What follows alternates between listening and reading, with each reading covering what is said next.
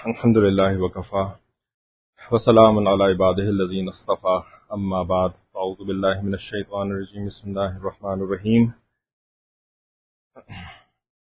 هل جزاء الاحسان الا الاحسان سبحان ربک رب العزة عما یصفون وسلام علی المرسلین والحمد للہ رب العالمین اللهم صل علی سیدنا محمد وعلى آل سیدنا محمد وبارک وسلم اللهم صل على سيدنا محمد وعلى آل سيدنا محمد وبارك وسلم اللهم صل على سيدنا محمد وعلى آل سيدنا محمد وبارك وسلم اللهم أرنا الحق حقا وارزقنا اتباعه وأرنا الباطل باطلا وارزقنا اجتنابه ربنا زدنا علما۔ تو اس مجلس کے اندر ہم اپنے شیخ پیر ذوالفقار احمد نقشبندی دامت برکاتہم کی کتاب مکارم الاخلاق میں سے پڑھتے ہیں۔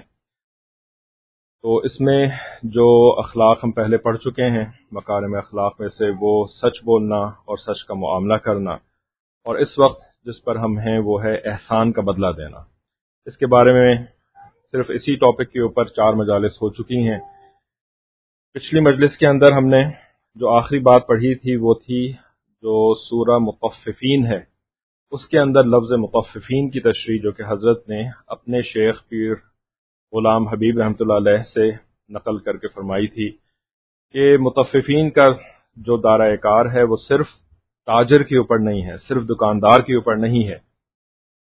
عام طور پر انسان سمجھتا ہے کہ کم تولنا اور اس کے اوپر اس چیز کی یعنی قرآن مجید کی یہ صورت اس کے اوپر نازل ہوئی ہے، لیکن اس سے مراد دراصل ہر وہ شخص ہے کہ جو کہ اپنے حقوق کا جب مطالبہ کرتا ہے یا حقوق لوگوں سے لیتا ہے تو وہ پورا لیتا ہے، جیسا کہ وہ سمجھتا ہے کہ میرا حق ہے وہ ویسا لوگوں سے حاصل کرتا ہے، لیکن جب حقوق ادا کرنے کی باری آتی ہے تو اس میں وہ کم تولتا ہے، کم ادا کرتا ہے، گھٹا کر کے ادا کرتا ہے، اور ایسا ہر شخص جو ہے وہ اسی وعید کا مستحق ہے جو کہ اس صورت کے اندر اللہ تعالیٰ نے بیان فرمائی ہے۔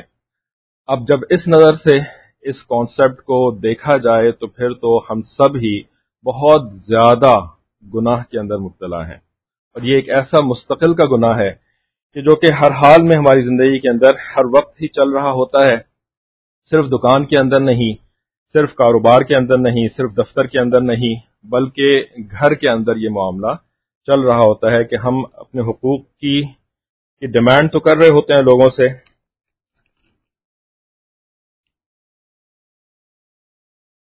یعنی جیسے شوہر جو ہے وہ بیوی سے اپنے حقوق کا مطالبہ کر رہا ہوتا ہے، لیکن جب بیوی کے حقوق ادا کرنے کی باری آتی ہے تو وہ اس کے اندر کمی کوتاہی کر رہا ہوتا ہے۔ بیوی اپنے حقوق کا مطالبہ کر رہی ہوتی ہے شوہر سے، لیکن جب ادا کرنے کی باری آتی ہے شوہر کے حقوق تو اس کے اندر وہ کمی کوتاہی کر رہی ہوتی ہے۔ اولاد ماں باپ سے حقوق کا مطالبہ کرتے ہیں اور ماں باپ جو ہیں وہ اولاد سے حقوق کا مطالبہ کرتے ہیں، لیکن ادائیگی کے اندر ہم سب جو ہے بہت زیادہ خرابی کر رہے ہیں۔ تو اسی پھر موضوع کو آگے لے کر کے چلتے ہیں۔ ہم نے اس کے بعد جو ہے وہ ایک چھوٹا سا واقعہ غالباً پڑھ لیا تھا یا شاید نہیں پڑھا تھا، اور قدرتاً اگلے دن جو بچوں کی سیرت کی کلاس ہوتی ہے تو اس کے اندر پھر یہ واقعہ آ گیا تھا کہ صلح حدیبیہ کے موقع پر جب عروہ بن مسعود کی نبی علیہ الصلوۃ والسلام کے ساتھ بات چیت ہو رہی تھی صلح حدیبیہ لکھنے کے اوپر، تو اس نے اس دوران کوئی ایسی بات کہہ دی جو حضرت ابوبکر صدیق رضی اللہ تعالی عنہ کو ناگوار گزری تھی۔ تو انہوں نے کہا امسس ببذر اللاتی، امسس ببذر اللاتی، کہ تو لات کی شرمگاہ کو چاٹ۔ ابوبکر صدیق رضی اللہ عنہ نے اس طریقے سے اس کو غصے میں آ کر کے فرمایا کہ تو لات جو کہ ان کا بت تھا، لات منات وغیرہ، تو اس کی شرمگاہ کو چاٹ جا کر، یعنی تو اتنا گھٹیا انسان ہے، اتنا بری بات کر رہا ہے کہ تو اس کے قابل ہے۔ تو اتنی سخت بات کر دی۔ عروہ بن مسعود نے جواب دیا کہ ابوبکر، کچھ عرصہ پہلے تو نے میرے اوپر ایک احسان کیا تھا، اگر وہ نہ کیا ہوتا تو میں تجھے جواب دیتا۔ تو نے میرے اوپر احسان کیا تھا، اس وجہ سے میں تمہاری بات کا جواب نہیں دے رہا، ورنہ میں تمہیں جواب دیتا۔ تو فرماتے ہیں کہ دیکھیے ایک کافر بھی احسان کا لحاظ کر رہا ہے، ہم اگر مسلمان ہو کر احسان کا لحاظ نہیں کرتے تو ہماری مسلمانی کس درجے کی ہے؟ نبی علیہ الصلوۃ والسلام کا محسنوں کے ساتھ رویہ، جنہوں نے نبی علیہ الصلوۃ والسلام کے ساتھ احسان کا معاملہ کیا، تو روایت میں ہے کہ جب مسلمانوں نے حبشہ کی طرف ہجرت کی تھی تو نجاشی نے مسلمانوں کی طرفداری کی تھی اور ان کا لحاظ رکھا تھا۔ ایک مرتبہ نجاشی کا وفد نبی صلی اللہ علیہ وآلہ وسلم کی خدمت میں آیا، یعنی نجاشی بادشاہ نے ایک ڈیلیگیشن، ایک وفد جو ہے وہ آپ صلی اللہ علیہ وسلم کے پاس بھیجا۔ اب اس وفد کی خدمت جب صحابہ رضی اللہ تعالی عنہم کرنے لگے تو نبی صلی اللہ علیہ وآلہ وسلم بھی کھڑے ہو کر ان کی خدمت کرنے لگے، نجاشی کے وفد کی۔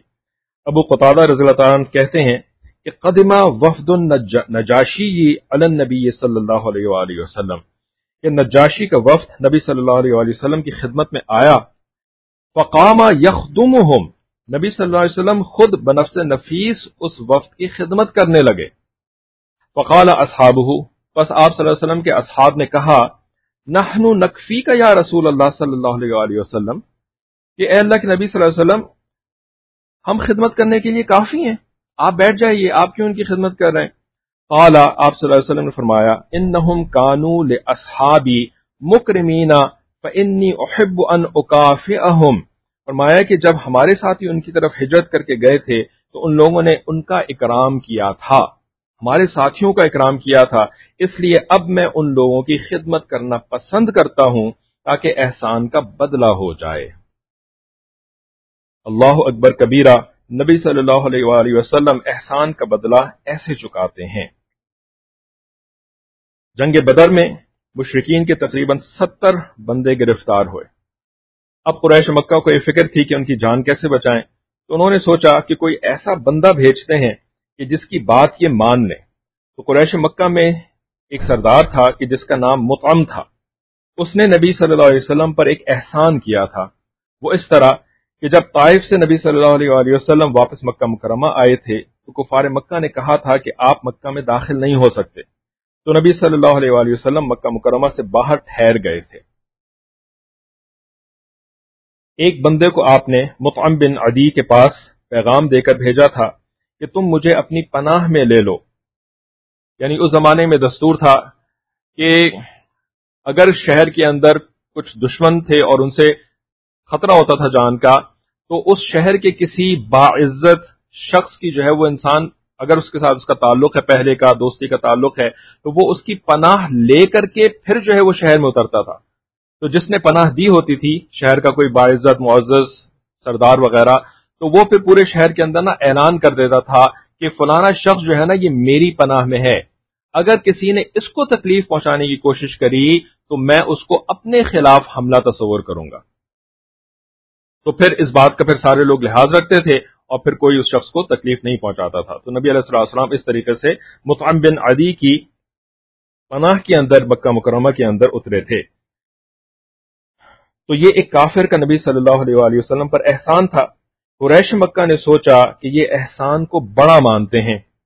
اس وقت وہ مطعم بن عدی خود تو فوت ہو گیا تھا، لیکن اس کا بیٹا زندہ تھا جس کا نام جبیر بن مطعم تھا۔ انہوں نے اس کو بھیجا کہ آپ جائیے۔ وہ آیا اور نبی صلی اللہ علیہ وآلہ وسلم کی خدمت میں آ کر کہا کہ میرے والد کا آپ پر ایک احسان ہے، آج میں آپ کے پاس ایک ریکویسٹ لے کر کے آیا ہوں کہ آپ ان قیدیوں کو قتل نہ کریں بلکہ چھوڑ دیں۔ تو نبی صلی اللہ علیہ وآلہ وسلم نے اس کو جواب دیا، لو کان المطعم بن عدی حیا، اگر مطعم بن عدی آج زندہ ہوتا، ثم کلمنی فی ہؤلاء النتنا، اور اگر وہ آ کر کے مجھ سے کلام کرتا ان مرداروں کے بارے میں، یعنی جو قریش کے لوگ گرفتار ہوئے تھے ان کو نبی علیہ الصلوۃ والسلام فرمانا ہے کہ ان مرداروں، ان نتنا لوگوں کے بارے میں مجھ سے آ کر کے بات کرتا نا، لترکتہم لہ، تو میں اس کی خاطر ان سب کو چھوڑ دیتا، میں اس کی خاطر ان سب کو چھوڑ دیتا، کیونکہ اس نے میرے اوپر احسان کیا تھا، میں ان سب کو اس کی خاطر چھوڑ دیتا۔ اس طرح اللہ کے حبیب صلی اللہ علیہ وسلم احسان کا بدلہ دیتے تھے۔ تو وہ زندہ نہیں تھا، اس کا احسان تھا، اس کے بیٹے کا ایسا معاملہ نہیں تھا، تو نبی علیہ الصلوۃ والسلام نے ان لوگوں کو اس کے بیٹے کی کہنے کی وجہ سے چھوڑا تو نہیں، کیونکہ پھر آپ کو پتہ ہے کہ بدر کے قیدیوں کو جو ہے وہ فدیہ لے کر کے اور بچوں کو پڑھانے کے بدلے وغیرہ اس طریقے سے پھر چھوڑا گیا تھا۔ نبی صلی اللہ علیہ وآلہ وسلم کا حضرت خدیجہ رضی اللہ تعالیٰ عنہ کے احسان کو یاد رکھنا. نبی صلی اللہ علیہ وآلہ وسلم پر سیدہ خدیجہ الکبریٰ رضی اللہ تعالیٰ عنہ نے احسان کیا.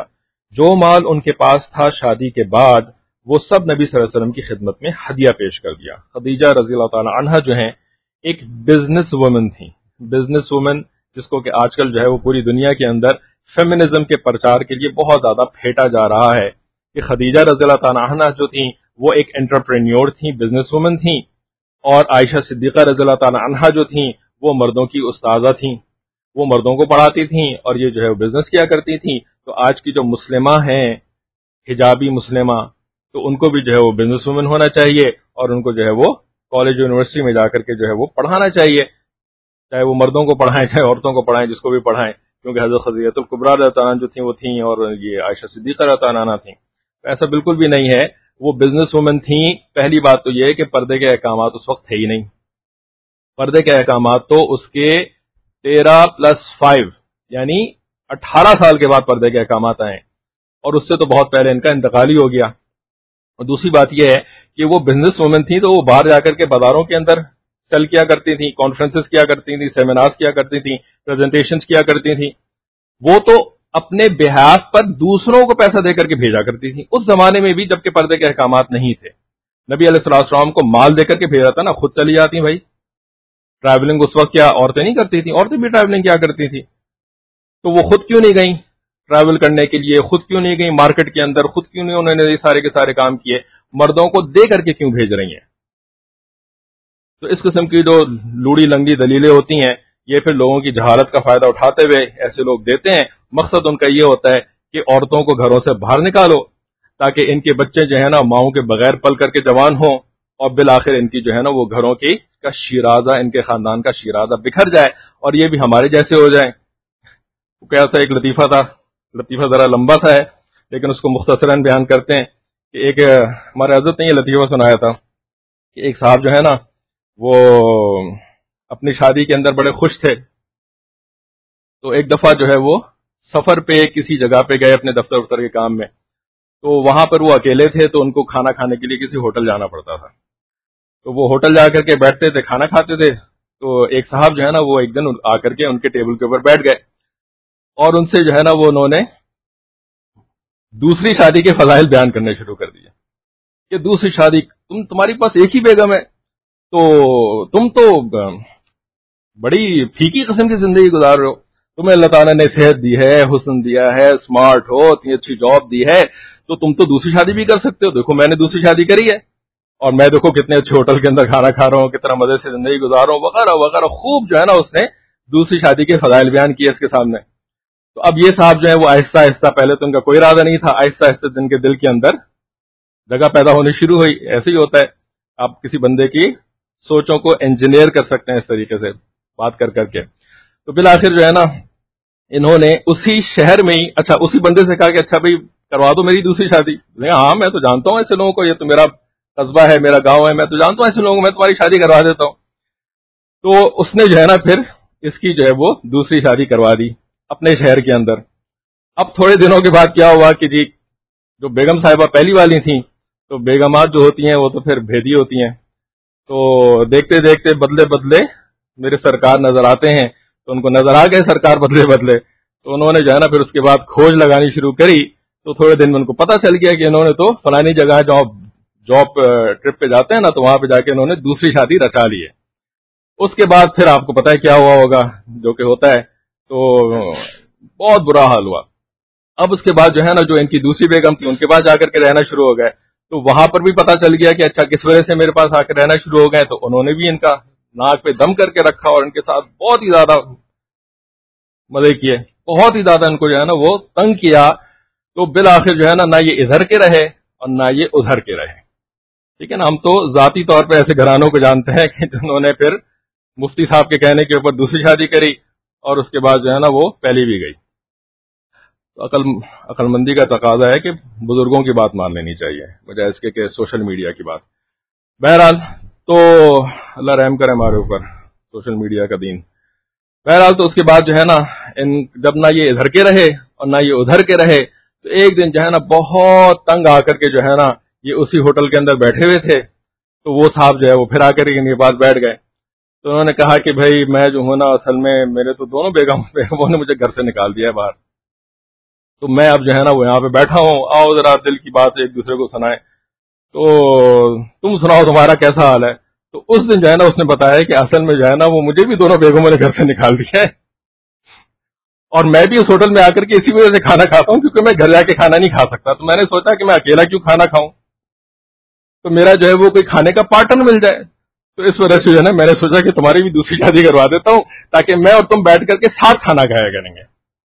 یہی معاملہ جو ہے نا یہ ویسٹرن سویلائزیشن کا ہے کہ سب سے پہلے تو انہوں نے بیڑا غرق جو ہے نا اپنی سوسائٹیز کا کیا. انڈسٹریلائزیشن کے ذریعے سے جب بہت سارے پروڈکٹس بنانے تھے, پھر ان کو دنیا میں بیچنا تھا, تو پہلے تو ان کو چاہیے تھی ورک فورس کام کرنے کے لیے انڈسٹریز کے اندر. تو ان کے پاس اتنے لوگ تو تھے نہیں. ویسی دوسری جنگ عظیم کے اندر, پہلی جنگ عظیم کے اندر اتنے تو ملینز جو تھے وہ ان کے مارے جا چکے تھے. اب ورک فورس جو ہے وہ مردوں کے اوپر اگر انحصار کرتے تو مرد پہلی جنگوں کے اندر زیادہ مارے جا رہے ہوتے ہیں. تو اس کے بعد جو ہے نا ان کے لیے مجبوری تھی کہ انڈسٹری چلانے کے لیے ان کو عورتوں کو گھروں سے باہر نکالنا تھا, ورنہ پہلے ان کی عورتیں بھی اچھا خاصا جو ہے نا وہ پردے دار زندگی گزارا کرتی تھیں, گھروں کے اندر رہتی تھیں, باہر نکلتی تھیں تو پورے کپڑے پہن کر کے باہر نکلتی تھیں. تو پہلے تو انہوں نے نکالا اپنی عورتوں کو باہر, اور ان عورتوں کے ذریعے سے پھر انہوں نے اپنی انڈسٹریز کو چلایا. اور اس کے بعد جو ہے وہ انہوں نے کہا جی اب انڈسٹریز سے جو پروڈکشن نکل رہی ہے, اس پروڈکشن کو جو ہے وہ کب تک ہم استعمال کرتے رہیں گے, اس کو تو اب ہمیں زیادہ سے زیادہ لوگوں کو بیچنا ہے, مارکیٹ کو جو ہے ہمیں کیپچر کرنا ہے, پوری دنیا کے اندر ہم نے اپنے پروڈکٹس کو بیچنا ہے, نئے لوگوں کو جو ہے وہ اپنا کسٹمر بنانا ہے. تو اب جو ہے وہ سادہ طریقے سے تو مارکیٹنگ ہو نہیں سکتی, سادہ طریقے سے تو سیلز ہو نہیں سکتی. تو انہوں نے کیا کیا کہ ان عورتوں کو جو ہے نا پہلے انڈسٹریز کے اندر لگایا تھا, اب ان کو جو ہے وہ ایڈورٹائزمنٹ کے اندر لے کر کے آئے, اب ان کو جو ہے وہ سیلز فورس کے اندر لے کر کے آئے, اور اس کے ذریعے سے انہوں نے عورت کی بدن کو استعمال کرتے ہوئے اپنے پروڈکٹس کو جو ہے وہ پوری دنیا کے اندر سیل کیا. اور اس کے بعد جو ہونا تھا وہ ہوا, ان کی پورا کا پورا معاشرہ جو ہے وہ ذلیل و رسوا ہو کر کے جو ہے وہ اس کے اندر انسانیت نام کی کوئی چیز اب اللہ ماشاء اللہ کہیں پہ نظر آتی ہے, وہ بھی بگڑی ہوئی نظر آتی ہے, ورنہ جانوروں سے بدتر زندگی گزار رہے ہوتے ہیں. ابھی ساجد کا جو ہے وہ وہاں پہ چونکہ گھر والوں کے رشتے دار وہیں پہ سارے رہتے ہیں, تو وہاں پہ جانا ہوا تو ایک جگہ ہم پارک پہ بچوں کو لے کے گئے ہوئے تھے. اب جس حلیے کے اندر جس غلاظت کے ساتھ وہ لوگ وہاں پہ موجود ہوتے ہیں, تو بالآخر ساجد نے اپنے بیٹے کو, ویسے تو الحمدللہ وہ خود ہی نظروں کی حفاظت کرتے ہیں ماشاءاللہ, حضرت جی کی نظریں, حضرت جی کی دعائیں الحمدللہ کرتے ہیں, لیکن پھر بھی ہمارا کام ہے کہ ان کا ذہن اور جو ہے وہ یاد دہانی کراتے رہیں. تو میں نے اس بچے کو کہا کہ بیٹا دیکھو نبی علیہ السلام کا ہمارے اوپر کتنا بڑا احسان ہے, نبی علیہ السلام کا ہمارے اوپر کتنا بڑا احسان ہے کہ انہوں نے ہمیں انسانوں کی طرح زندگی گزارنا سکھایا, انہوں نے ہمیں انسانوں کی طرح زندگی گزارنا سکھایا, انسانوں کی طرح کپڑے پہننے سکھائے. جن لوگوں نے نبی علیہ السلام کو ماننے سے انکار کر دیا, اگرچہ کہ وہ خدا کو مانتے بھی ہیں, لیکن نبی علیہ السلام کو ماننے سے انکار کر دیا, دیکھو ان کی زندگیاں یعنی جانور جو ہے جس طریقے سے رہتے ہیں نا, جن کا لباس کا کوئی تعلق نہیں ہوتا, جانوروں کا لباس سے کیا ان کا واسطہ, اسی طرح ان انسانوں کا جو ہے وہ لباس سے واسطہ ختم ہو گیا ہے. تو ہمیں نبی علیہ السلام کا کتنا زیادہ شکر احسان مند ہونے کی ضرورت ہے, کتنا زیادہ احسان مند ہونے کی ضرورت ہے. اور ظاہر ہے اللہ تعالیٰ نے ہمیں نبی علیہ السلام عطا کیے, اور ہم نے نبی علیہ السلام کو مانا اور ان کی ماننے کی کوشش کرتے ہیں. اللہ تعالیٰ اس کے اندر ہمیں استقامت عطا فرمائے. تو اس طریقے سے جو ہے نا انہوں نے پہلے اپنا حلیہ بگاڑا, اپنا بیڑا غرق کیا, اب جو ہے وہ ہمیں لگانے کے لگے ہوئے ہمارے اوپر. کبھی کوئی دلیل استعمال کرتے ہیں, کبھی کوئی دلیل استعمال کرتے ہیں, کبھی کوئی سازش استعمال کرتے ہیں کہ ان کے مدارس جو ہیں بند ہو جائیں, ان کے مولوی جو ہیں نا وہ ان کے عوام کی نگاہوں کے اندر گر جائیں اور ختم ہو جائیں بالکل, اور ہم ان کو پھر اپنی طرف سے مولویز امپورٹ کریں گے ان کے معاشرے کے اندر. وہ مولوی ان کو بتائیں گے تمہارا دین تو اصل میں جو ہے نا وہ یہ تھا, پردہ وردہ کوئی تھوڑی تھا اس دین کے اندر, پردہ تو جو ہے نا یہ تو مردوں نے اوپر سے ٹھونسا ہے تمہارے دین کے, ورنہ تو تمہارا دین بڑا اچھا ہے پردے کے بغیر, تمہارا قرآن بھی بڑا اچھا ہے اور تمہارے نبی بھی بڑے اچھے تھے. یہ تو بعد کے لوگوں نے پردہ بیچ میں ڈال دیا ہے اس کے اندر, ورنہ پردہ تو کہیں تھا ہی نہیں. اندھوں کو اندھیرے میں بڑی دور کی سوجی, ان کو تو بڑی دور کی سوجی ہوئی ہے, لیکن بدقسمتی سے ہم بھی چونکہ اپنے دین کی طرف سے اندھے بنے ہوئے ہیں, قرآن مجید کی تعلیمات سے, نبی علیہ السلام کی تعلیمات سے چونکہ ہم بھی اندھے بنے ہوئے ہیں, اس وجہ سے ان اندھوں کی باتیں جو ہے وہ ہم اندھے بھی جو ہے وہ ایکسپٹ کرنا شروع ہو گئے. اور جو وہ کہتے ہیں وہ ہمیں زیادہ اچھا لگتا ہے، جو ہمارے علماء کہتے ہیں وہ ہمیں برا لگتا ہے، وہ ہمیں سمجھ میں نہیں آتا. تو عقل کے ناخن دینے کی ضرورت ہے. تو حضرت خدیجہ الکبریٰ رضی اللہ تعالی عنہا جو تھیں وہ بہت مالدار تھیں، بہت مالدار تھیں. اللہ تعالیٰ نے ان کے مال کے اندر بڑی برکت عطا فرمائی تھی. تو ایک دن پہلے مکہ مکرمہ کے نبی علیہ الصلوۃ والسلام سب سے غریب نوجوان تھے، اور اگلے دن مکہ مکرمہ کے سب سے امیر نوجوان بن گئے. بیوی نے اپنا سارا کا سارا مال شوہر کے قدموں میں ڈال دیا. اب گھر جا کر کے بیوی کے پیچھے نہ پڑ جائیے گا کہ جو ہے وہ بھی دے دو. اپنا غلام بھی پیش کر دیا، مال بھی پیش کر دیا. نبی صلی اللہ علیہ وسلم نے اس بات کو یاد رکھا. کیا محبت فرمائی. خدیجۃ الکبریٰ رضی اللہ تعالی عنہا کی وفات ہو گئی. ان کی زندگی میں کوئی دوسری شادی نہیں کی. ٹھیک ہے، جوانی کا سارا دور جو ہے وہ دوسری شادی کے بغیر گزار دیا. اور پہلی بھی جو کری تھی نا وہ بھی 2 سے بیوہ تھیں. 2 پچھلے شوہر تھے جن کا انتقال ہو چکا تھا، اور عمر میں 15 سال بڑی تھیں. ہمارے حضرت تو بالکل صاف کہتے ہیں اچھا تمہیں دوسری شادی کا شوق ہے، اور نبی علیہ السلام کی شادیوں کو تم جو ہے وہ اپنے لیے مشعل راہ بنا کر کے دوسری شادی اس کو مثال بناتے ہو. ٹھیک ہے، تو پہلی شادی کرو نا، خدیجۃ الکبریٰ رضی اللہ تعالی عنہا جیسی عورت کے ساتھ پہلی شادی کرو، اور اس کے بعد کرنا 9 تو خیر الحمدللہ ابھی تک حرام ہی ہے مرد کے لیے، لیکن باقی 3 جو ہے نا بعد میں کرنا جا کر کے. بڑا شوق لگا ہوا ہے دوسری اور تیسری چوتھی شادیاں کرنے کا. تو فرماتے ہیں کہ بھائی جواز ایک چیز ہوتی ہے، اور کسی چیز کو ریکمینڈ کرنا اور کسی چیز کو جو ہے نا پروموٹ کرنا ایک الگ چیز ہوتی ہے. دین کے اندر جواز ہے، اس کا اجازت ہے اس کی، اور اس کے اوپر سچویشنز جو ہوتی ہیں وہ دلیل بنتی ہیں کہ دوسری اور تیسری اور چوتھی کی جا سکے. یہ کوئی تھوڑی کہ اپنے خواہشات کو، اور وہ بھی ناجائز خواہشات کو پورا کرنے کے لیے جو ہے وہ ادھر بھی منہ مار رہے ہیں، ادھر بھی منہ مار رہے ہیں، ادھر بھی منہ مار رہے ہیں، اور سارے کے سارے جو ہے نا وہ خاندانوں کا بیڑا غرق کر رہے ہیں. تو فرمایا کہ نبی صلی اللہ علیہ وسلم نے اس بات کو یاد رکھا. کیا محبت فرمائی. خدیجۃ الکبریٰ رضی اللہ تعالی عنہا کی وفات ہو گئی. ان کی زندگی میں کوئی دوسری شادی نہیں کی، حالانکہ وہ عمر میں 15 سال بڑی تھی، اور 2 خاوندوں سے پہلے الگ ہو چکی تھی.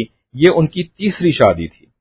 جب وہ وفات پا گئیں تو پھر اس کے بعد نبی صلی اللہ علیہ وسلم نے مدینہ طیبہ آ کر دوسری شادی کی. پھر اور ازواج مطہرات آ گئیں. ایک دن نبی صلی اللہ علیہ وسلم گھر تشریف لائے تو آپ صلی اللہ علیہ وسلم کے کان میں کسی عورت کی آواز پڑی. تو آپ صلی اللہ علیہ وسلم نے پوچھا، عائشہ یہ خدیجہ جیسی آواز کس کی ہے؟ تو عائشہ صدیقہ رضی اللہ عنہا نے عرض کیا کہ یہ خدیجہ رضی اللہ تعالی عنہا کی بہن ہیں، مجھے ملنے کے لیے آئی ہیں. تو بہنوں کی آواز چونکہ ملتی جلتی تھی تو نبی صلی اللہ علیہ وسلم نے ملتی جلتی آواز سن کر خدیجۃ الکبریٰ رضی اللہ تعالی عنہا کو یاد فرمایا. عائشہ رضی اللہ تعالی عنہ فرماتی ہیں کہ میرے دل میں بہت عجیب کیفیت ہوئی. اتنا عرصہ ان کو فوت ہوئے گزر چکا تھا، لیکن اللہ کے نبی صلی اللہ علیہ وسلم اب بھی انہیں یاد فرما رہے ہیں. تو میں نے یہ کہہ دیا کہ اے اللہ کے نبی صلی اللہ علیہ وسلم، آپ ابھی بھی اس بوڑھی عورت کو یاد کرتے ہیں جبکہ آپ کے پاس جوان اور خوبصورت بیویاں موجود ہیں. تو نبی علیہ الصلوۃ والسلام کا جواب اگرچہ کہ یہاں پر لکھا ہوا نہیں ہے، لیکن آپ نے سنا ہی ہوگا. آپ نے فرمایا کہ خدیجہ رضی اللہ عنہا نے میری اس وقت مدد کری تھی جس وقت کسی نے میری مدد نہیں کری. وہ پہلی تھی خاتون جنہوں نے نبی علیہ الصلوۃ والسلام کی نبوت کی گواہی دی تھی. ابو بکر صدیق رضی اللہ تعالیٰ نے بھی اس کے بعد دی تھی، علی رضی اللہ تعالیٰ نے بھی اس کے بعد دی تھی. تو بیوی ہو تو ایسی اور شوہر ہو تو ایسا کہ بیوی کو شوہر کی بات کے اوپر ایسا اعتماد ہو کہ وہ ایسی آسمان کی بھی لے کر کے آ رہا ہو نا تو بیوی کو اس کے اوپر اعتماد آ جائے. جیسے نبی علیہ الصلوۃ والسلام آسمان کی باتیں لے کر کے آئے تھے نا، غیب کی باتیں لے کر کے آئے تھے، لیکن کیسے صادق اور امین تھے، اور گھر کے اندر کتنے بہترین خاوند ہوں گے کہ حضرت خدیجہ الکبریٰ رضی اللہ تعالیٰ عنہ نے سب سے پہلے اپنے شوہر کو سپورٹ کیا. تو نبی علیہ الصلوۃ والسلام نے اس احسان کا بدلہ رکھا. اپنے دل کے اندر ان سے بہت محبت فرماتے تھے، اور خاص کر کھانے کی کوئی اچھی چیز ہوتی تھی. چنانچہ لکھا ہے کہ محبوب صلی اللہ علیہ وسلم جب جانور ذبح کرتے تھے تو فرماتے تھے کہ اتنا گوشت خدیجہ کی سہیلیوں تک پہنچا دو، یعنی ان کو یاد رکھتے تھے. نبی صلی اللہ علیہ وآلہ وسلم بیوی کے احسان کو اس طرح یاد رکھتے تھے. آج کے دور میں کیا صورتحال ہے کہنے کی ضرورت نہیں، خود اپنے دل میں جھانکنے کی ضرورت ہے.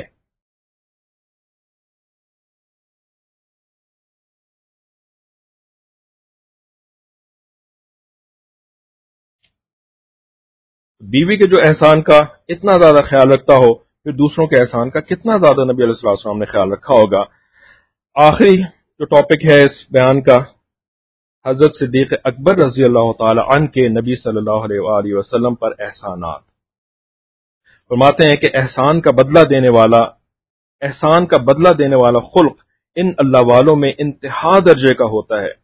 بدلہ چکاتے ہیں، رکھتے نہیں ہیں، یعنی بدلہ چکا دیتے ہیں، رکھتے نہیں ہیں، چاہے دعاؤں کے ذریعے سے چکائیں۔ یعنی اگر دینے کو مال نہیں ہے، کوئی ایکویولنٹ ایسی کوئی مادی چیز نہیں ہے، تو دعائیں تو ہیں نا، تو دعاؤں کے ذریعے سے بدلہ چکاتے ہیں۔ تہجد میں اٹھ کر کے دعائیں کرتے ہیں، فرض نماز کے بعد دعائیں کرتے ہیں، جب کوئی ایسا موقع آتا ہے تو ایسے لوگوں کو اپنی دعاؤں کے اندر یاد رکھتے ہیں، چاہے دعاؤں کے ذریعے سے چکائیں، چاہے ان کے اچھے تذکرے کر کے چکائیں۔ ہاں، ایک ایسا موقع بھی ہے کہ جب احسان کرنے والے نے ایسا احسان کیا کہ بہترین بدلہ چکانے والا بھی وہ بدلہ نہ چکا سکا۔ بہترین بدلہ چکانے والا کون تھا؟ نبی علیہ السلام سے زیادہ بہتر اور کوئی نہیں ہو سکتا۔ نبی علیہ السلام بھی اس احسان کا بدلہ چکا نہ سکے۔ اس کی ایک مثال ملتی ہے، وہ ہے سیدنا صدیق اکبر رضی اللہ تعالی عنہ کی مثال۔ نبی صلی اللہ علیہ وسلم نے فرمایا، میں نے سب کے احسانات کے بدلے چکا دیے سوائے ابو بکر کے، کہ ان کا بدلہ قیامت کے دن اللہ چکائے گا۔ ان کا بدلہ تو اللہ ہی چکا سکتا ہے، میں تو ان کے احسانات کا بدلہ بھی نہیں چکا سکتا۔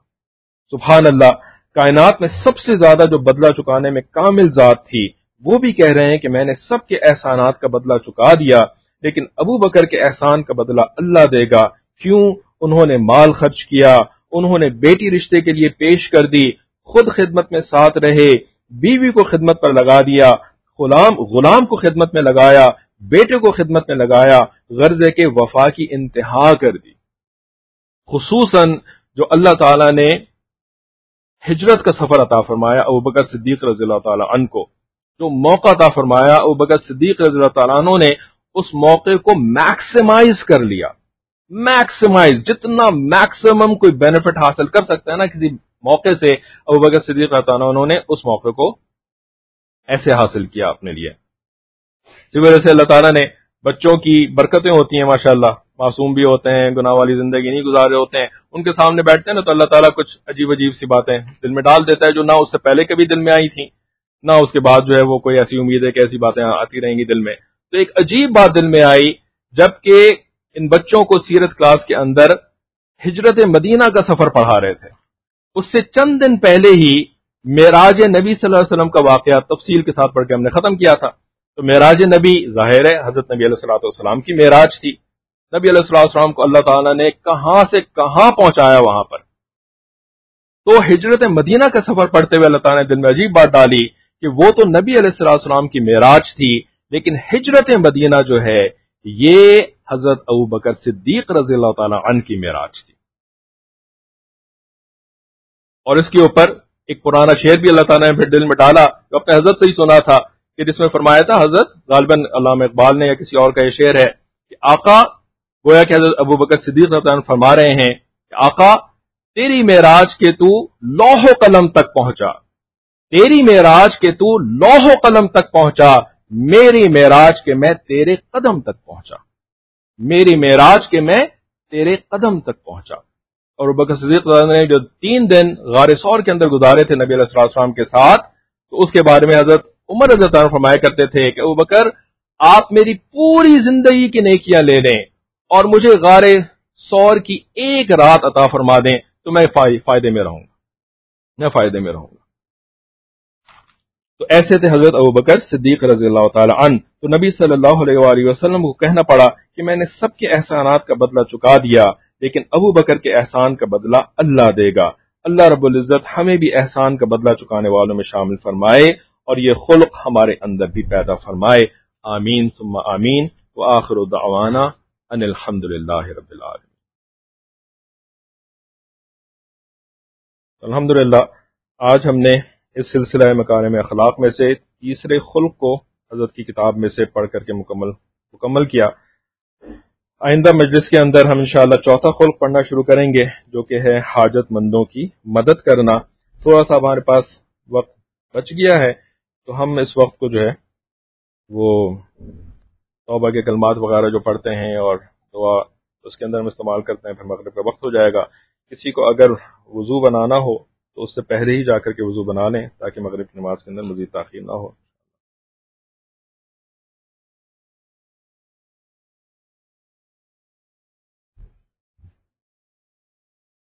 دعا سے پہلے ہمارے یہاں توبہ کے کلمات پڑھائے جاتے ہیں جو کہ ہمارے مشائخ کی سنت ہے، تو اس کی اتباع میں ہم بھی توبہ کے کلمات پڑھتے ہیں. بس اس سے پہلے دل کے اندر اگر ہم سچی پکی نیت کر لیں کہ جو کچھ ہم سے غلطیاں کوتاہیاں ہو چکی، ظاہری ہو باطنی ہو، ہم نے جان کی کری ہو یا بھول کے کری ہو، ہمیں یاد ہو یا نہ یاد ہو، اے اللہ میں ان سب سے آپ سے توبہ کرتا ہوں، ان سب کے اوپر میں نادم اور شرمندہ ہوں، اور دل کے اندر میں یہ ارادہ کرتا ہوں کہ آئندہ یہ نہیں کروں گا. آپ کے ساتھ میں یہ ارادہ کرتا ہوں. مستقبل کا مجھے نہیں پتا، مجھے اتنا بھی نہیں پتا کہ میں اپنے گھر واپس پہنچ سکوں گا کہ نہیں پہنچ سکوں گا. مجھے اتنا بھی نہیں پتا کہ میں اس جگہ جہاں بیٹھا ہوا ہوں یہاں سے باہر نکل سکوں گا کہ نہیں نکل سکوں گا. مجھے اتنا بھی نہیں پتا کہ میں جہاں پہ بیٹھا ہوا ہوں میں وہاں سے اٹھ کے کھڑا بھی ہو سکوں گا کہ نہیں ہو سکوں گا. تو مستقبل کا تو مجھے کچھ بھی نہیں پتا. مستقبل میں گناہوں سے بچ پاؤں گا کہ نہیں بچ پاؤں گا یہ میرے علم سے باہر ہے. اللہ یہ میرے علم سے باہر ہے، مجھے نہیں پتا، لیکن تجھ کو پتا ہے. اور میں نے کیا کرنا ہے یہ بھی تجھ کو پتا ہے. مجھے گناہوں سے بچانا یہ میرے بس میں نہیں ہے لیکن تیرے بس میں ہے. یہ تیرے بس میں ہے کہ تو مجھے گناہوں سے بچا سکتا ہے. میں تو اس وقت بیٹھ کر کے جو توبہ کے کلمات پڑھ رہا ہوں میں یہ صرف دو چیزوں کے ساتھ جو میرے اختیار میں ہیں ان کے ساتھ پڑھ رہا ہوں. میرے اختیار میں کیا ہے؟ ماضی کے گناہوں کے اوپر میں نادم اور شرمندہ ہوں. میں ان کے اوپر اتراؤں گا نہیں. میں اس کو نوسٹالجیا کے ساتھ، کتنے اچھے دن تھے کہ جس کے اندر ہم یہ والی تفریح کیا کرتے تھے.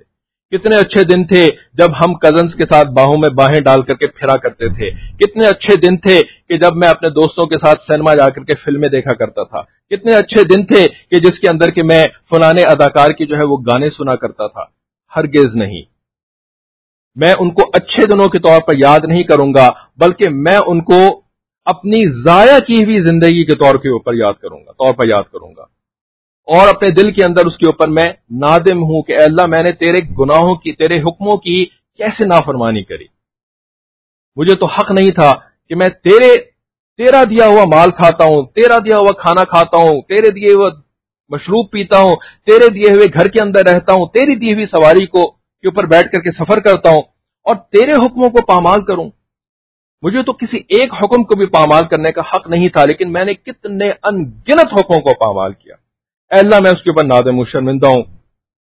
اور دوسری چیز جو میرے اختیار میں ہے وہ یہ ہے کہ میں اس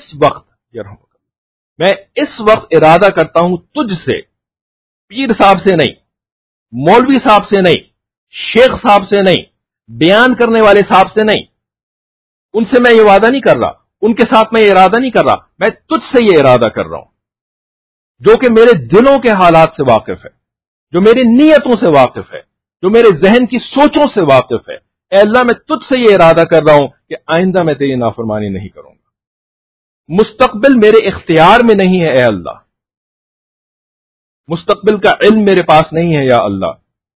اس میں تو میری مدد فرما دے. تو مجھے گناہوں کے ماحول سے باہر نکال دے. تو مجھے گناہوں کی صحبت سے نجات عطا فرما دے. مجھے نیکوں کی سنگت عطا فرما دے، نیک صحبت عطا فرما دے. میرے زندگی کے معاملات کو تو بدل دے یا اللہ. یہ میرے اختیار میں نہیں ہے لیکن یہ تیرے اختیار میں ہے. ان سوچوں کے ساتھ ہم ان توبہ کے کلمات کو پڑھیں گے تو 100% ہماری توبہ ہوگی. 100% ہماری توبہ ہوگی. اور اس توبہ کے اوپر اللہ تعالیٰ کی خصوصی مدد آتی ہے اور اس کے اوپر اللہ تعالیٰ استقامت عطا فرماتے ہیں، ثابت قدمی عطا فرماتے ہیں. تو اس سوچ کے ساتھ ہم ان کلمات کو پیچھے پیچھے دوہرا لیں. بسم اللہ الرحمن الرحیم. لا الہ الا اللہ محمد الرسول اللہ آمنت باللہ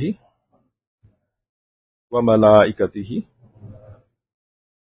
وکتبہ ورسلہ والیوم الآخر والقدر خیرہ وشرہ من اللہ تعالی والبعث بعد الموت آمنت باللہ کما ہوا باسمائہ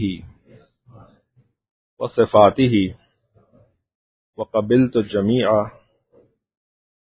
احکامہ اقرار باللسان وتصدیق بالقلب اشہد ان لا الہ الا اللہ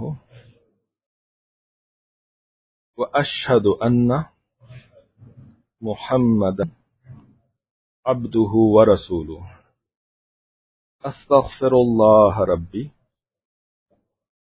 من کل ذنب واتوب الیہ استغفر اللہ ربی من کل ذنب واتوب الیہ استغفر اللہ ربی من کل ذنب واتوب الیہ برحمتک یا ارحم الراحمین۔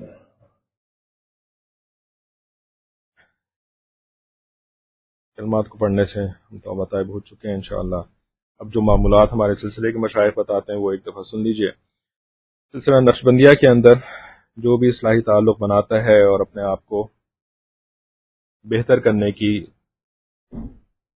ارادہ کرتا ہے اور راستے کے اوپر چلتا ہے، بہتری کے راستے کے اوپر، تو اس کو مشائخ جو ہیں وہ 6 اعمال بتاتے ہیں، معمولات، روزمرہ کے روٹین میں جن کو داخل کرنا وہ اس کو معمولات کہتے ہیں۔ یہ فرائض نہیں ہے، یہ فرائض کو اپنی زندگی میں قائم کرنے کی مدد کرنے کے لیے چیز، گویا کہ یہ اصل غذا نہیں ہے۔ غذا تو نماز ہے، غذا تو روزہ ہے، غذا تو حج ہے، غذا تو زکوٰۃ ہے۔ یہ وہ سپلیمنٹس ہیں یا یہ وہ ٹونکس ہیں، یہ وہ معدے کی غذائیں ہیں، معدے کی دوائیں ہیں کہ جن کے ذریعے سے معدہ اچھا ہو تاکہ ہم غذا جو ہے وہ صحیح معنوں میں ہضم کرنے کے قابل ہو سکیں۔ تو یہ دوائیں ہیں بیسیکلی۔ تو یہ کل 6 معمولات ہیں۔ ان میں سے پہلا معمول ہے کہ روزانہ صبح اور شام 100 مرتبہ استغفار پڑھا جائے، استغفر اللہ ربی من کل ذنب واتوب الیہ۔ معنی کے استحضار کے ساتھ پڑھیں تو بہت اچھا ہے، لیکن کم از کم زبان کے اوپر استغفار جاری ہو جائے، یہ بھی ایک اچیومنٹ ہے۔ تو استغفار 100 دفعہ صبح شام پڑھنا۔ دوسرا معمول ہے نبی علیہ الصلوۃ والسلام کے اوپر درود شریف، صبح شام 100 مرتبہ درود شریف، یہ بھی دوسرا معمول ہو گیا۔ تیسرا معمول ہے قرآن مجید کی روزانہ کچھ نہ کچھ تلاوت کرنا۔ ایک پارہ تلاوت ہو جائے تو بہت اچھا، اگر ایک پارہ نہیں ہو سکتا آدھا پارہ کر لیں، آدھا نہیں ہو سکتا تو ربع پارہ کر لیں، لیکن کچھ نہ کچھ تلاوت جو ہے وہ روزانہ کے معمولات کے اندر داخل رہنی چاہیے۔ تو یہ 3 معمولات ہو گئے، استغفار، درود شریف، قرآن شریف۔ چوتھا معمول کہلاتا ہے کہ ایک دھیان رکھنا اس بات کی طرف کہ میں نے علم اور ارادے سے اللہ تعالیٰ کی نافرمانی نہیں کرنی ہے، سب کانشیس۔ جیسے ایک آپریٹنگ سسٹم ہوتا ہے نا لیپ ٹاپ کے اندر جو چل رہا ہوتا ہے، اوپر تو آپ کوئی اپلیکیشن استعمال کر رہے ہوتے ہیں، ایم ایس ورڈ ہے، ایکسل ہے یا کوئی بھی اپلیکیشن ہے، لیکن بیک گراؤنڈ کے اوپر ونڈوز چل رہا ہوتا ہے، یا فون کے اندر جو ہے بیک گراؤنڈ کے اوپر ایپل چل رہا ہوتا ہے یا اینڈرائڈ آپریٹنگ سسٹم چل رہا ہوتا ہے۔ وہ مستقل ہر چیز کو چیک کرتا رہتا ہے، اگرچہ کہ وہ سامنے سے نظر نہیں آ رہا ہوتا۔ بالکل اسی طریقے سے انسان کے ذہن کے اندر ایک ایسی سوچ چلتی رہے کہ اللہ تعالیٰ کی نافرمانی میں نے جان بوجھ کر کے نہیں کرنی، سوچ سمجھ کر کے نہیں کرنی، اور اگر غلطی سے مجھ سے ہو جائے، احیاناً ہو جائے، تقاضۂ بشریہ کی وجہ سے ہو جائے یا کسی مسئلے میں پھنس کر کے ہو جائے، میں نے اس کے اوپر اصرار نہیں کرنا، بلکہ فوراً اس کے بعد توبہ کر لینی ہے، معافی مانگ لینی ہے اور اللہ تعالیٰ سے مدد کی دعا کر لینی ہے۔ یہ وقوف قلبی کہلاتا ہے اور یہ چوتھا معمول ہے۔ پانچواں معمول مراقبہ کہلاتا ہے، اور سلسلہ عالیہ نقشبندیہ کے مشائخ کے نزدیک جو مراقبے کا طریقہ ہے وہ یہ ہے کہ تھوڑی دیر کے لیے اپنے آپ کو کہیں فارغ کر کے بیٹھ جائیں، آنکھوں کو بند کر لیں، سر کو جھکا لیں، اپنے دل کی طرف متوجہ ہو جائیں اور ایک سوچ باندھ لیں کہ اللہ تعالیٰ کی رحمت آ رہی ہے، میرے دل میں سما رہی ہے، میرے دل سے گناہوں کی ظلمت اور سیاہی دور ہو رہی ہے، اور میرا دل کہہ رہا ہے اللہ اللہ اللہ۔ یہ سوچ باندھ لی اور اس کے بعد پھر اپنے دل کی طرف متوجہ ہو کے اس آواز کو جو کہ دل سے پیدا ہو رہی ہے، اس آواز کو سننے کی کوشش میں لگ جائیں، یعنی اپنی توجہ دل کی طرف مرکوز کر کے خاموشی کے ساتھ اس محنت کے اندر لگ جائیں کہ مجھے یہ آواز سنائی بھی دے جائے۔ اس کے لیے زبان سے کوئی آواز نہیں نکالنی، آواز تو پہلے سے نکل رہی ہے، سر کو حرکت نہیں دینی، کچھ نہیں کرنا، حتیٰ کہ تیز تیز سانس بھی نہیں نکالنی، تسبیح سے کوئی ذکر نہیں کرنا، کچھ نہیں. مراقبہ یہ سب کچھ نہیں ہے. مراقبہ جو ہے وہ صرف اپنے دل کی طرف متوجہ ہو کر کے اس میں سے جو اللہ اللہ کی آواز آ رہی ہے اس کو سننے کی کوشش کرنا ہے.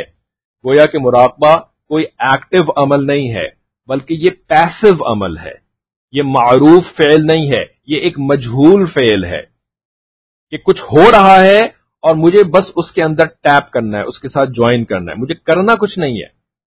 کرنے میں تو استغفار کرنا ہے، درود شریف پڑھنا ہے، قرآن شریف کی تلاوت پڑھنی ہے. مراقبے میں کچھ نہیں کرنا، مراقبے میں تو بس بیٹھے ہوئے صرف جو ہے وہ ریسیو کرنا ہے. یہ تھوڑی سی تشریح ہوگی مراقبے کے بارے میں، جو کہ 5واں معمول تھا. اور چھٹا اور آخری معمول جو ہے وہ کسی شیخ کے ساتھ اصلاحی تعلق بنا کر کے پھر ان کے ساتھ اپنے روزمرہ کے معاملات میں، چاہے وہ دینی ہو، چاہے وہ دنیاوی ہو، بظاہر دنیاوی ہو، چاہے وہ خاندانی ہو، چاہے گھریلو ہو، چاہے وہ دفتر کے ہوں، ان سب کے اندر رہنمائی حاصل کرنا کہ میرے لیے کیا چیز جائز ہے، میرے لیے کیا چیز ناجائز ہے. دین کے اندر تو شریعت نے ڈیفائن کر دیا یہ حلال ہے، یہ حرام ہے، لیکن جو حلال ہے اس کے اندر سے میرے لیے کیا چیز مناسب ہے؟ کیا مجھے ہر حلال کرنا ہے؟ جو چیز بھی شریعت میں حلال ہے وہ مجھے کرنی ضروری ہے؟ نہیں، جواز ہے. اور اس کے اندر ابھی پیچھے بات بھی ہوئی شادی کرنا، تو شادی کرنا حرام نہیں ہے، شادی کرنا حلال ہے، شریعت نے اجازت دی ہے، مباح ہے شادی کرنا، دوسرے کے بعد تیسری، تیسری کے بعد چوتھی. لیکن کیا میرے حالات ایسے ہیں کہ مجھے کرنی چاہیے کہ نہیں کرنی چاہیے؟ کیا مجھے جو ہے وہ یہ سوٹ کرے گی کہ میں ایک کے بعد دوسری کروں، تیسری کی بعد میں باری آئے گی؟ کیا مجھے یہ سوٹ کرے گی کہ نہیں کرے گی؟ میرے لیے کوئی تقاضا ہے اس کا کہ نہیں ہے؟ وہ جو ہے وہ شیخ کے مشورے کے ساتھ کرنا، اس کے بغیر نہ کرنا. تو یہ سب کچھ جو ہے وہ رابطہ شیخ یعنی چھٹے معمول کے اندر کور ہو جاتا ہے. تو کل 6 معمولات ہو گئے. ان معمولات کے اوپر اگر ہم پابندی سے عمل کرنے کی کوشش کریں گے، پابندی سے شروع میں آپ صرف 10 منٹ کا مراقبہ کر لیں. 100 اگر آپ تسبیح نہیں کر بھی سکتے، حالانکہ اگر 100 دفعہ استغفار پڑھنا چاہیں تو 3-4 منٹ کے اندر 100 مرتبہ استغفار ہو جاتا ہے. اور 100 مرتبہ درود شریف جو ہے اس کے لیے آپ کو 5 سے لے کے 10 منٹ لگ سکتے ہیں، لیکن بہت زیادہ ٹائم نہیں ہے. اگر 100 نہیں کر پا رہے، 20 سے شروع کر لیں، 30 سے شروع کر لیں. روزانہ جو ہے وہ 30 صبح اور 30 شام، 20 صبح 20 شام، لیکن شروع کر لیں. تو ان معمولات کی پابندی کرنے سے کیا ہوتا ہے کہ ایک تو انسان کی جو روح ہے نا، جو کمزور پڑی ہوئی ہوتی ہے شیطان کے سامنے، جب روح کمزور ہوتی ہے شیطان طاقتور ہو جاتا ہے، اور جب روح طاقتور ہو جاتی ہے تو شیطان کی جو طاقتیں ہیں وہ کمزور پڑ جاتی ہیں. یہ ساری کی ساری چیزیں یہ روحانی غذا ہیں. ان غذاؤں سے جو ہے وہ انسان کی روح طاقتور ہوتی ہے. قرآن مجید، استغفار، درود شریف اور دیگر اذکار وغیرہ. اور یہ جو رابطہ شیخ کا معمول ہے یہ شیطان کے دھوکوں سے بچانے کے کام آتا ہے. کہ شیطان انسان کو جو ہے نا وہ ایسے کاموں کی طرف اکساتا ہے، ایسے کاموں کی طرف مائل کرتا ہے کہ جن کو وہ خود سمجھ نہیں پا رہا ہوتا کہ یہ میرے لیے نقصان دہ. ایک عام انسان کو وہ حرام کی طرف مائل کر رہا ہوتا ہے، ناجائز کی طرف مائل کر رہا ہوتا ہے، اور اس کو وہ سمجھ رہا ہوتا ہے کہ جی کچھ نہیں ہوتا، کچھ نہیں ہوتا، سبھی کرتے ہیں میں کیوں نہ کروں، اور ان کو تو کچھ نہیں ہوا، ان کو تو کچھ نہیں ہوا، تو مجھے کیوں کچھ ہوگا، اس وجہ سے میں بھی حرام کر لیتا ہوں. لیکن جب کوئی انسان دیندار بن جاتا ہے تو وہ دیندار انسان وہ ہوتا ہے جو کہ اس طریقے سے بڑے بڑے حرام نہیں کر رہا ہوتا. تو اب وہ اس دیندار انسان کو بھی اس طریقے سے نقصان پہنچاتا ہے کہ وہ اس کو وہ والے جائز کام کرواتا ہے جو کہ اس کے لیے نقصان دہ تھے. جیسے کہ ابھی اگین ایک بڑی سادہ سی مثال آپ کے سامنے ابھی رکھی ہوئی ہے. دوسری شادی کرو، جائز تو ہے نا، حرام کی تھوڑی ہے، کرو. اس کے بعد پھر جو ہوا تو اس کو فائدہ تو نہیں ہوا، اس کو تو نقصان ہوا نا، کہیں کا نہیں رہا، نہ گھر کا رہا نہ باہر کا رہا. دین کا کام تو آخری دین کا کام کا تو ویسے بھی نہیں رہا اس کے بعد. تو جائز کام کے ذریعے سے اس کو نقصان پہنچوایا شیطان نے. تو یہ جو ہے نا، یہ جو معاملات ہمارے مشائخ کے دل میں اللہ تعالی نے ڈالے ہیں، یہ 360 ہے نا. کسی نے اپلیکیشن بھی بنا لی اسلام 360. ہم یہ نہیں کہہ رہے آپ اس اپلیکیشن کو فالو کرنا شروع کر دیں، ہمارے مشائخ کا کام کافی ہے، ہمیں اس قسم کی اپلیکیشن کی ضرورت نہیں ہے. بہت ان کے اندر گڑبڑیں ہوتی ہیں، ہمیں پتہ بھی نہیں ہوتا ان کے اندر کیا کیا چیزیں جو ہیں انہوں نے میس اپ کری ہوئی ہیں. لیکن 360 کوریج آف دا دین، ٹھیک ہے، کہ روحانی غذا بھی آپ کو مل رہی ہو اور آپ شیطان کے دھوکوں سے بھی بچ رہے ہو. اور یہ ایک سیف سادہ راستہ ہے، سمپل راستہ ہے کہ جس کے ذریعے سے انسان کی زندگی جو ہے وہ کہاں سے کہاں بدل جاتی ہے، اور بعد میں حیرانی ہوتی ہے کہ میں کیا تھا اور اللہ تعالیٰ نے مجھے کیا بنا دیا، اور کتنا آسانی کے ساتھ بنا دیا۔ کوئی اس کے لیے مجھے جو ہے وہ کوئی بہت ہی عجیب و غریب قسم کی فوق الفطرت قسم کی حرکتیں نہیں کرنی پڑیں، بالکل نیچرلی جو ہے وہ میری زندگی، اور بلکہ میری ذاتی نہیں، میرے پورے گھرانے کے اندر تبدیلی آ گئی۔ اس طریقے سے انسان دیکھتا ہے اور پھر حیرانی ہوتی ہے، اللہ تعالیٰ کا شکر ادا کرتا ہے۔ تو ایسے دعا ہے کہ اللہ تعالیٰ ہمیں بھی عمل کی توفیق عطا فرمائے۔ دعا کے لیجیے۔ سبحان ربی العلی الوہاب، اللہم صلی علی سیدنا محمد وعلی آل سیدنا محمد وبارک وسلم۔ ربنا ظلمنا انفسنا وان لم تغفر لنا وترحمنا لنكونن من الخاسرین۔ ربنا لا تزغ قلوبنا بعد اذ هديتنا وهب لنا من لدنك رحمة انك انت الوهاب۔ اے کریم آقا، ہم تیرے عاجز مسکین بندے ہیں، ہمارے گناہوں کو معاف فرما۔ اے اللہ ہمارے عیبوں کی پردہ پوشی فرما۔ اے اللہ ہماری نگاہوں کو پاک فرما، ہمارے دلوں کو صاف فرما۔ اے اللہ ہم چاہے نہ چاہے سر کے بانوں سے پکڑ کر ہمیں نیک بنا۔ اے اللہ آج تک ہم نگاہوں کی ناپاکی بس یہی سمجھتے رہے کہ غیر محرم کے چہرے کے اوپر نگاہ پڑ گئی، یا کسی کے سطر کے اوپر نگاہ پڑ گئی، یا اس قسم کی کسی غلاظت کے اوپر نگاہ پڑ گئی، یہی نگاہ کی ناپاکی سمجھتے رہے۔ لیکن اے اللہ ہم نے اس بات کو آج تک نگاہ کی ناپاکی نہ سمجھا کہ آپ کی شان کی طرف دیکھنے کی بجائے ہم نے آپ کے دشمنوں کی شان کی طرف دیکھا۔ اے اللہ ہم نے آپ کے نبی علیہ السلام کی زندگی کی طرف دیکھنے کی بجائے ہم نے آپ کے دشمنوں کی کامیابیوں کو دیکھا۔ آپ کے صحابہ کرام سے اپنی زندگیوں کو ہدایات لینے کی بجائے ہم نے کافر اقوام کی ترقیوں کی طرف دیکھ کر کے اس فکر کے اندر اور اس بحث کے اندر پڑنا زیادہ گوارا کیا کہ ہم ان کافر اقوام کی طرح چاند پہ کیوں نہیں پہنچ گئے، ہم ان کافر اقوام کی طرح فلانی ترقی کیوں نہیں کر سکے۔ اے اللہ اس نظر کی ناپاکی کو ہم نے نظر کی ناپاکی نہیں سمجھا۔ اے اللہ اس ناپاکی سے بھی ہمیں نجات عطا فرما دیجیے۔ اے اللہ اس غلاظت سے بھی ہمیں نجات عطا فرما دیجیے۔ اے اللہ اس فکر کی گندگی، اس سوچ کی گندگی سے بھی ہمیں نجات عطا فرما دیجیے۔ اے اللہ آپ نے ہمیں اس دنیا کے اندر جس مقصد سے بھیجا تھا اور اپنے کلام کے اندر وہ مقصد ہمیں کھول کے بیان فرما دیا تھا، وَمَا خَلَقْتُ الْجِنَّ وَالْإِنسَ إِلَّا لِيَعْبُدُونَ، میں نے نہیں پیدا کیا انسانوں کو اور جنوں کو سوائے میری عبادت کے لیے۔ اے اللہ ہم نے عبادت تو آپ کی نہ کری، آپ کے حکموں کے اوپر عمل کرنا تو اس کی تو کوشش بھی نہیں کری، بلکہ ہم سپیس کی دوڑ کے اندر لگ گئے، اپنے گھرانوں کے اندر جو ہم نے بے غرق کر کے رکھا، انسانیت کے گلے کو گھونٹ کر کے رکھا، اور کافر اقوام نے سب سے پہلے انسانیت کے گلے کو گھونٹا، اخلاقیات کو پس پش ڈالا اور انتہائی گندی زندگی گزارنا شروع کری۔ اے اللہ ان کی گندگیاں ہمیں نظر نہیں آتی، بلکہ ان کی یہ کارنامے نظر آتے ہیں کہ وہ خلا میں پہنچ گئے اور وہ چاند پہ پہنچ گئے، اور فلانا مارس پہ پہنچ گیا اور اس نے ادھر لینڈنگ کر دی ادھر لینڈنگ کر دی۔ اے اللہ اس کے باوجود ہم اپنے آپ کو ایمان والا سمجھتے ہیں، مسلمان سمجھتے ہیں، قرآن کے اوپر ایمان رکھنے والا سمجھتے ہیں۔ اے اللہ ہماری اس عقل کی غلطی کو دور فرما دیجئے۔ اے اللہ ہمیں عقل سلیم عطا فرما دیجئے۔ اے اللہ ہمیں عقل سلیم عطا فرما دیجئے۔ اے اللہ ہماری آنکھوں کے سامنے جو پردے پڑے ہوئے ہیں، اے اللہ اب ان پردوں کو اٹھا دیجئے۔ اے اللہ ہم توبہ کرنے کے لیے تیار نہیں ہیں، اے اللہ توبہ کرنا نہیں چاہتے ہیں۔ اے اللہ آپ ہمیں توبہ کے اوپر مائل فرما دیجئے۔ اے اللہ چاہے نہ چاہے سر کے بالوں سے پکڑ کر کے ہمیں توبہ کے راستے پر ڈال دیجئے۔ اے اللہ کفر کی عظمت کو ہمارے دلوں سے نکال دیجئے۔ اے اللہ ہم جس راستے کے اوپر بہت آگے نکل چکے ہیں، اے اللہ اس راستے کے اوپر چلنے سے ہماری اولادوں کی حفاظت فرما دیجئے۔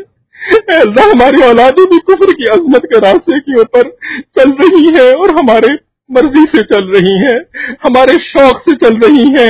اے اللہ ہم اس کے بارے میں بہت زیادہ فکر مند ہوتے ہیں کہ ہماری اولاد کے دل کے اندر اس سائنسی ترقی کی عظمت بیٹھی کہ نہیں بیٹھی، اب تک جو ہے وہ اس دوڑ کا حصہ بننے کے لیے قابل بنے کہ نہیں بنے۔ اے اللہ ہمیں بات سمجھ میں نہیں آتی کہ ہمیں اللہ تعالیٰ نے آپ نے اس دوڑ کے لیے دنیا میں نہیں بھیجا تھا۔ اے اللہ ہمیں تو کسی اور دوڑ کے لیے آپ نے اس دنیا کے اندر بھیجا تھا، اور اس کے لیے اے اللہ آپ نے ہمیں ایمان کی دولت عطا فرمائی تھی، ہمیں مسلمان گھرانے کے اندر پیدا فرمایا تھا، اے اللہ ہمیں قرآن کا وارث بنایا تھا، اے اللہ نبی علیہ السلام کی امتیوں میں شامل فرمایا تھا، اے اللہ ہم نے اپنے مقصدی زندگی کو بھلا دیا۔ اے اللہ آپ کے نبی علیہ السلام نے ہمیں بتایا تھا کہ جب تمہارے سامنے کوئی برائی ہو تو اس کو ہاتھ سے روکو، اگر ہاتھ سے نہیں روک سکتے تو زبان سے روکو، اور زبان سے نہیں روک سکتے تو کم از کم دل میں برا سمجھو، اور اس کے نیچے تو ایمان کا کوئی درجہ نہیں ہے۔ اے اللہ آج ہم لمبی لمبی داڑیاں اگا کر کے اور جبے ٹوپی پہن کر کے اور برقعے پہن کر کے بھی برائی کو اچھائی سمجھنا شروع ہو گئے ہیں۔ اے اللہ ہم نے برائی کو اچھائی بنا دیا، اے اللہ، اور اچھائی کو ہم نے پس پش ڈال دیا یا دوسرے درجے پہ تیسرے درجے پہ رکھ دیا۔ اے اللہ حقیقت حال تو یہ ہے کہ ہم ایمان کے درجے سے نیچے گر چکے ہیں، گرے پڑے ہوئے ہیں۔ اے اللہ دین کے اوپر کچھ اور کرنا تو کیا، دین کی مدد کیسے کریں گے؟ اے اللہ ہمارا تو اپنا دین جو ہے وہ ایمان کے درجے سے نیچے گرا ہوا ہے۔ اے اللہ ہمارے ایمان کو زندہ کر دیجئے، اے اللہ ہمیں واپس ایمان میں داخل کر دیجئے، اے اللہ ہماری نمازوں کو صحیح معنوں میں عبادت بنا دیجئے، اے اللہ ہمیں بندگی کی زندگی عطا فرما دیجئے، اے اللہ اس گندگی اور شرمندگی سے ہم سب کو باہر نکال دیجئے، اے اللہ ہمارے اوپر احسان فرما دیجئے، اے اللہ آپ تو محسن حقیقی ہیں، اے اللہ ہم پر احسان فرما کر کے اے اللہ ہماری اس جھوٹی توبہ کو بھی قبول فرما لیجئے، اے اللہ زبان سے کہے ہوئے کلمات کو ہی حجت بنا لیجئے، اے اللہ ہمیں توبہ کی حقیقت نصیب فرما دیجئے، اے اللہ اس قرآن کا مقصد ہمیں سمجھنے کی توفیق عطا فرما دیجئے، اے اللہ جو آپ نے حقیقی عزت اس قرآن کے راستے پہ رکھی تھی، اے اللہ اس حقیقی عزت کو واقعی عزت سمجھنے کی توفیق عطا فرما دیجئے، ماننے کی توفیق عطا فرما دیجئے، اور اے اللہ جو ہم آپ کی اور آپ کے حبیب علیہ السلام کی غیرت کو للکار رہے ہیں، کافروں کے راستے کو اپنا کر کے، کافروں کی ترقیوں کو اور کافروں کے کارناموں کو اس طریقے سے اونچی نظر سے دیکھ کر کے، اے اللہ اس غیرت کے نتیجے اے اللہ اس غیرت کو للکارنے کے نتیجے میں اے اللہ ہمارے اوپر اپنے عذاب کو واجب مت فرما دیجئے، اے اللہ ہم نے اپنے اوپر اپنے آپ کے عذاب کو واجب کر لیا ہے، لیکن اے اللہ آپ ہمیں معاف کر دیجئے، اے اللہ ہمیں سمجھ نہیں ہے، اے اللہ ہمیں عقل نہیں ہے، اے اللہ کسی نے ہمیں بتایا نہیں شاید، ورنہ بتانے والے تو بہت تھے، لیکن ہماری پرورش ایسے نہیں ہوئی، ہمیں ان اسکولوں کے اندر مدارس کے اندر بھیجا نہیں گیا کہ جہاں پہ صحیح کو صحیح اور غلط کو غلط بتانا تھا، اے اللہ ہمیں تو الٹی تعلیم دی گئی ہے، اے اللہ الٹی سمجھ دی گئی ہے، اے اللہ ہمارا قصور نہیں، اے اللہ دوسروں کا قصور ہے، اے اللہ جس کا بھی قصور ہے بس معاف کر دیجئے، اے اللہ معاف کر دیجئے، اے اللہ مرنے سے پہلے اے اللہ ایمان کی حلاوت عطا فرما دیجئے، اے اللہ ایمان کی حقیقت عطا فرما دیجئے، اے اللہ اپنے قبلے کو درست کرنے کی توفیق عطا فرما دیجئے، اے اللہ ہمارا تو قبلہ ہی غلط ہوا ہے، کون سی نمازیں پڑھتے پھر رہے ہیں، کون سی عبادتیں کرتے پھر رہے ہیں، اے اللہ قبلے کو تو درست فرما دیجئے، اے اللہ ہمارے بس میں تو اتنا بھی نہیں لگتا کہ ہم اپنے قبلے کو خود ہی درست کر لیں، اے اللہ آپ ہی کچھ کر دیجئے، اے اللہ آپ ہی کچھ کر دیجئے، اے اللہ آپ ہی کچھ کر دیجئے، اے اللہ سر کے بالوں سے پکڑ کر ہمارے قبلے کو درست فرما دیجئے، اے اللہ جو حقیقی عزت ہے اے اللہ وہ عطا ہونا تو دور کی بات، اے اللہ ہمیں اس کو حقیقی ماننے کی توفیق عطا فرما دیجئے، اے اللہ ہمیں عقل سلیم عطا فرما، اے اللہ ہمیں قلب سلیم عطا فرما، اے اللہ ہمیں ہر قسم کے فتنوں سے محفوظ فرما، شرور سے محفوظ فرما، اے اللہ ظاہری باطنی دھوکوں سے محروم فرما، اے اللہ ایمان کی اے اللہ ہمارے ایمان کی حفاظت فرما، اے اللہ ایمان کے اوپر موت عطا فرما، اے اللہ جو دعائیں مانگنی چاہیے تھی نہیں مانگ سکے، اے اللہ ہمیں اپنے غیبی خزانوں سے اے اللہ وہ بھی عطا فرما، اے اللہ جو بیمار ہیں پریشان ہیں اے اللہ ان کی پریشانیوں کو دور فرما، اے اللہ بیماروں کو شفائے کاملہ عاجلہ مستمرہ عطا فرما، اے اللہ ہماری طرف سے ہمارے مشائخ کو اے اللہ ہمارے اساتذہ کرام کو ہمارے والدین کو بہترین جزا عطا فرما، اے اللہ جو کچھ بھی انہوں نے ہمیں دیا ہم تو اس کے مستحق نہیں تھے، اے اللہ ان کا احسان ہے ہم اس کے اوپر ان کا شکریہ ادا کرتے ہیں، اے اللہ غلطیوں کوتاہیوں کو معاف فرما، اے اللہ ہم سب کے ساتھ عفو درگزر والا معاملہ فرما۔ اے اللہ مرنے سے پہلے موت کی تیاری کی توفیق نصیب فرما۔ اے اللہ جو ہمارے عزیز و قارب دوست رشتہ دار فوت ہو چکے، اے اللہ ان سب کی مغفرت فرما۔ اے اللہ جن کی مغفرت ہو چکی اپنے قرب کے اعلیٰ درجات عطا فرما۔ اے اللہ ہمارے اس میں بیٹھنے کو قبول فرما، جنہوں نے اس کا انتظام کیا اے اللہ ان کو اپنے محبین میں شامل فرما۔ اے اللہ ہر قسم کے شرور اور فتن سے، اے اللہ جادو ٹونے سے، حسد سے، اے اللہ بد نظری سے، اے اللہ ان سب کی حفاظت فرما۔ اے اللہ ہم سب کو اپنے دین کی خدمت اور حفاظت کے لیے قبول فرما۔ اے اللہ ہماری تمام دعاؤں کو اپنی رحمت سے قبول فرما۔